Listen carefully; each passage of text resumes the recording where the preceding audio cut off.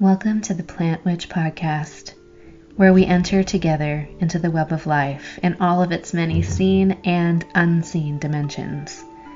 I'm Erin Schrader, owner of The Rebel Herbalist, and it is my honor to hold this portal to the other world. Let's enter, shall we? Welcome to episode 13 of the Plant Witch Podcast. This will be the last in this series of exploring the human body and the ecosystem of the body. I may come back to this at another time in future podcasts, but this will be the last one for this season. Today we're talking about ruach, the Hebrew word for breath, one of the three parts of an awakened human soul according to the teachings of Kabbalah. The movement of the animating spirit into the matter of the body, this ethereal quality of air and wind and spirit that animates and connects all things to the divine, in spiritu. Root of the word inspire, inspiration, to breathe in, to be uplifted. To breathe is to bring balance, to bring the spirit and matter together. The subtle, light, uplifting, divine qualities of air fill and enliven the dense, sensual form of matter. The inhale, the exhale. Oxygen comes into the body. Carbon dioxide and other wastes leave the body. We inhale the exhales of the plant world. The plant world inhales the exhales of the animal world. We are breathing into and sustaining each other to keep life in balance. In the Elder Futhark runes, Gabo is the letter X, and symbolizes this gift of inhaling the exhale and exhaling the inhale. The whole of the physical world depends on this gift economy. The plants produce fruit, which feeds birds who distribute their seeds, ensuring the continuance of the genetic line of the fruit-bearing plant. The ruminant herbivores eat the grasses and deposit their rich fecal material, which nourishes the health of the soil, leading to healthier growth in the time between grazings. The trade winds blow dust from the African Sahara Desert across the Atlantic Ocean to be deposited in South America to mineralize the soils of the rainforest. All of life is inhaling the exhale of something else, and the world goes round. In the human ecosystem, this exchange is accomplished by the multi-lobed air sacs that we call the lungs. The nose and mouth join in the back of the throat at the pharynx, and then this united tube becomes the larynx, and then the trachea. The trachea carries oxygen to the lungs. The right lung has an upper, middle, and lower lobe. The left lung has an upper lobe and a lower lobe. The heart sits in the left chest where the middle lobe would be. The lung has a protective membrane encasing it, called the pleural membrane, P-L-E-U-R-A-L, pleural membrane. The area between the pleural membrane, that coating, that sort of cling wrap all around the lungs, and the lung tissue itself, that space in between, the pleural space, has about a half ounce of fluid called pleural fluid that keeps the lung tissue moist and decreases friction as the lungs expand and contract with each breath. That keeps the pleural membrane gliding over the lung tissue. If this fluid dries up, friction increases, with every inhale and exhale, the pleural membrane isn't able to glide, it starts to rub. And this is called pleuritis or pleurisy. It causes sharp pains with every breath. If there's too much fluid between the lung tissue and the pleural membrane, this is called a pleural effusion. And it can cause feelings of shortness of breath, decreased oxygen levels. Within the lobes of the lungs, the trachea breaks off into tubes called the bronchioles. The main bronchus splits like the branches of a tree into smaller bronchioles. At the end of these smaller twig-like bronchioles are clusters of air sacs that look a lot like grapes. These air sacs are called alveoli. Within each alveoli, or alveolus, there are many blood vessels that exchange oxygen and carbon dioxide. Within the bronchioles and the bronchi, there are goblet cells that secrete mucus to keep the lung tissue moist. If these cells produce too much mucus, we get a congested cough. This is part of the body's defense against pathogens, to wash them out with mucus, to trap them and then cough them out. If the body gets inflamed from fever or the inflammatory process that goes along with illness, this mucus secretion that should be carrying the virus out or the bacteria out can actually cook down and thicken, leading to impaired airflow within the lungs themselves. Tenacious, thick secretions that are blocking clusters of alveoli can lead to pneumonia. This is one of the ways that people get very sick with coronavirus and other respiratory illnesses. The secretions become thick, blocking the airways. Inflammation can also cause airways to spasm and close off. This is the mechanism behind reactive airway disease, otherwise known as asthma. Keeping the air moist so that secretions stay thin, as well as remaining hydrated, can help prevent pneumonia from forming. There's also chronic obstructive pulmonary disease, which is when the alveoli sort of burst, and instead of many small alveoli, you get these large sacs, these bulbae sacs, which has less surface area for exchanging oxygen for carbon dioxide. And it also traps air on the exhale, so that the old stale air isn't releasing from the lungs as easily, and it sort of holds the stale air, diminishing oxygen absorption. People with COPD or chronic obstructive pulmonary disease accumulate carbon dioxide in their body, and they can become acidic in their blood over time. Their tolerance for low oxygen and high acidity is much higher than a person with a healthy cardiovascular and respiratory system, because they're used to functioning in that pathology. But at some point that balance can no longer be struck, and that's when they get into the end stages of that disease.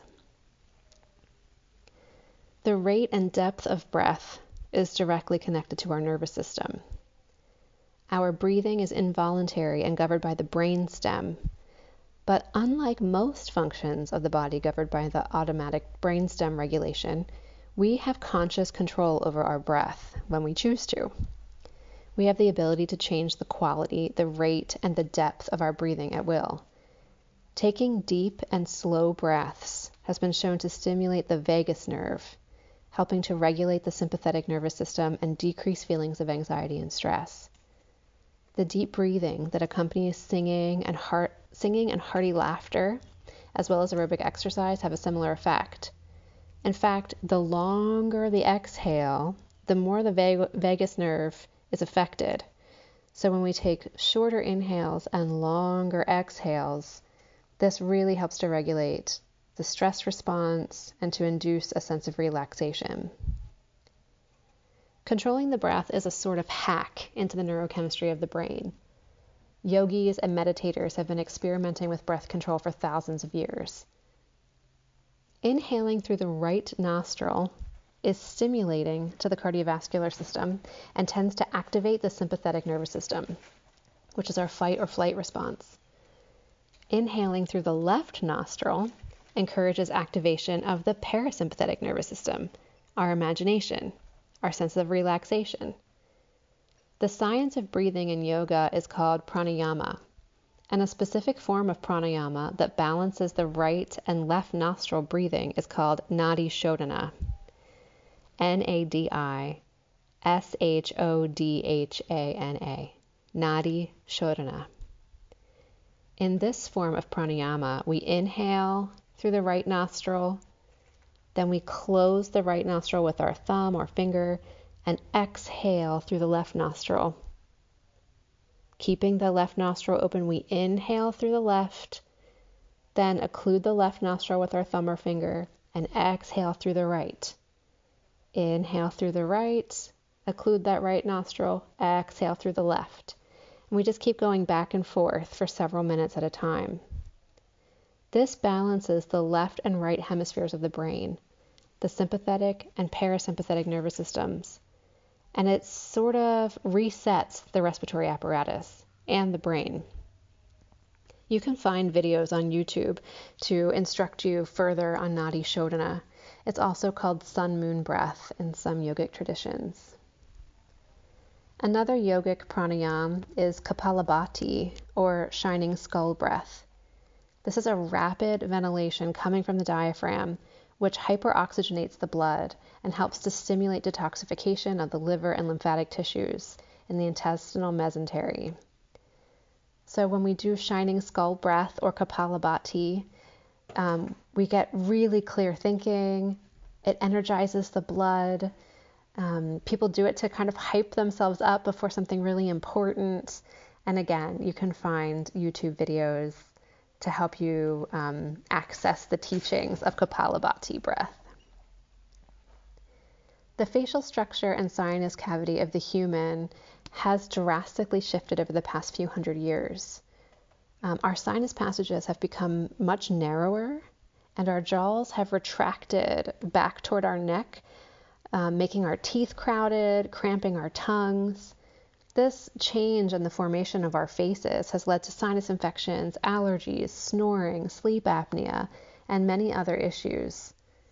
For a full discussion on these anatomical changes to our bodies and ways that we can retrain ourselves to breathe well and fully through our noses, a lot of these changes have caused us to breathe through our mouths, which has been shown to rapidly deteriorate our health and our thinking. You can check out the book Breath by James Nestor, Nestor. He really talks about the whole physiology of breathing, the pathological changes to the face structure, ancient civilizations and how they address the breath. It's really a really well-researched book. In traditional Chinese medicine, the lungs are the home of our grief. Whenever we are struggling to be with or process our grief, we can manifest symptoms in the lung tissues. As the world around us falls into chaos from pollution and climate change and endless war and species loss, we cannot avoid our grief. And in this time of such unavoidable and mounting grief, we are also faced with a deadly global respiratory pandemic. Perhaps there's more to this connection than what initially meets the eye. In previous podcasts, I've mentioned the work of Martin Prechtel, the shaman of the Sutuhil people. In his books and lectures, he talks about the Sutuhil word for shaman being the word weeper in their language. Those who walk between the worlds and who can touch their grief, who can weep and keen and rage and allow energy to move through them into states of consciousness beyond the ordinary, these are the shamanic world walkers. This grief that we hold in our lungs, the place where the spirit animates the clay of the body, this place is where the gift of life is given, and it is a doorway to cosmic consciousness. This is a key to our magic. The seat of our power is in the raw energy of our emotions. When our emotions hijack us and climb into the driver's seat, we're not empowered to create magic, But when these emotions are met with centered, calm, healthy breath, allowed to rise and move, and then harnessed for our will, true magic is possible. In 2009, I participated in a week-long retreat with Stanislav Grof and Jack Kornfield. We worked with the breath in a practice that Stan Grof and his wife Christina had developed called holotropic breathwork. This came out of Stan's many years of research with psychedelic drugs and also with the ancient vision ceremonies of many indigenous people. He found this way of altering consciousness at will with the breath when the LSD he had been working with became illegal to use. Along with Stan's practice of holotropic breathwork, we also worked with the Buddhist practice of Vipassana meditation that Jack Kornfield taught us. This gave us a container to hold our experiences in holotropic breathwork sessions. On the first day of our retreat, we set an intention, each of us individually. That first day, my intention was to find and hold on to a sense of peace. But after I observed my first breathwork session, my intention changed. And more than peace, I wanted freedom. What I watched people experience in that first breathwork session was like nothing I had ever seen before. And I wanted to feel that kind of freedom. More than 10 years later, I'm still finding ways to experience the kind of freedom I saw and felt in that breathwork session. But now I'm working to integrate freedom and deep peace that comes from trusting all of the ways that I experience life. In that first breathwork session, people growled, they panted, they clawed. I watched Dr. Grof in his 70s at the time, late 70s, I'm guessing he was about 78 at the time, wrestle with a 40-something-year-old psychotherapist on the mat as she writhed and screamed and moved years of trauma out of her body. The catharsis and release of the participants was wildly freeing to witness and to later experience when I got my turn to breathe on the mat. As I lay on the mat, hyperventilating, to the tune of loud techno and throat singing, I got into a rhythm and I felt my mind begin to shift. My consciousness became expansive. I shape-shifted. I was a heron flying over my kitchen window at home, seeing myself washing dishes. Then I was a tree and I felt the ecstasy of dropping my leaves and feeling their warmth and cushioning, holding me in my roots all through the winter, drinking in their nourishment in the spring thaw. I was the moon, holding the earth in an endless embrace of love and care, pulling the waters to me with my longing. I was the sun, and I was the sun at the center of every atom of existence. I understood the holographic nature of existence. I saw Indra's net. It all made sense. I kept muttering, of course, like I had only briefly forgotten incredible truths that were as obvious at that moment as the 5 fingers on my hand. The plants are intimately involved in our breathing. As they exhale oxygen, humidify, and purify the air, as they secrete their volatile oils, their pheromones, and pollens into the air, they impact our physiology in so many ways, more ways than we can understand. Our lungs are physiologically similar to trees and to all other plants and fungi. The way they branch, our lungs have branching bronchioles. The way they fruit, our lungs have fruit-like alveoli. Many plants have an affinity for our respiratory tract. One of the most famous in my bioregion is mullein, or Verbascum thapsus.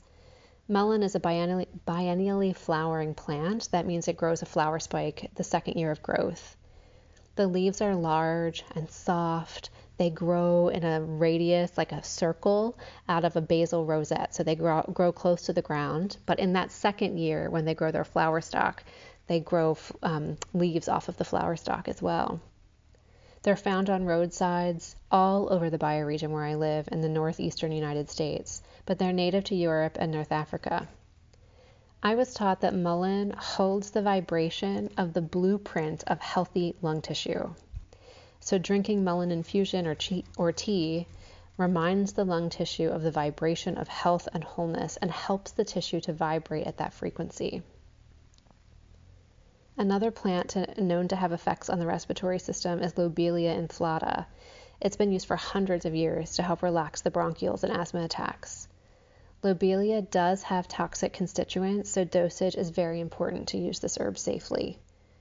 It's also an herb that you want to get to know well before you need it, so that you know how it works in your body, what dose is the right dose, and how to know when it's not working for you, if you need another remedy or more help.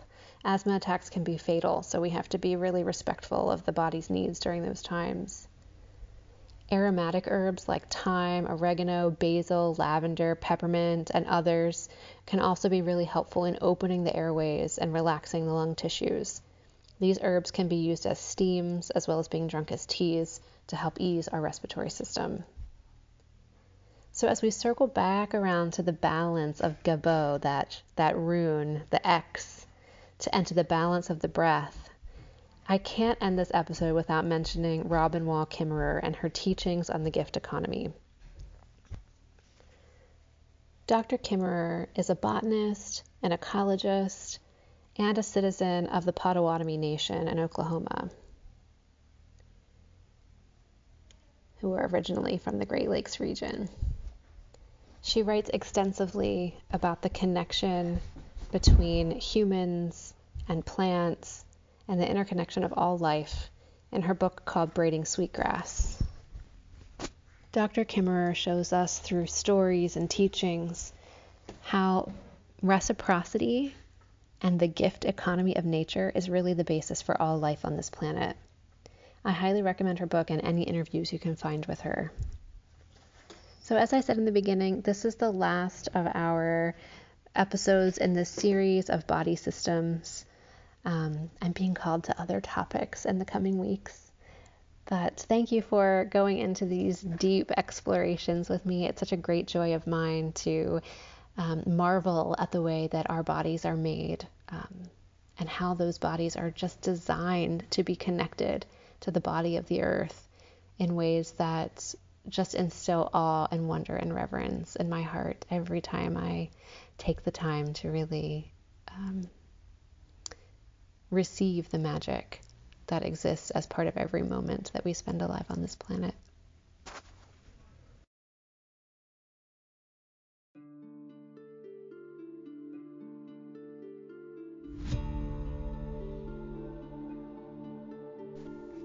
Thank you for joining me for the Plant Witch Podcast.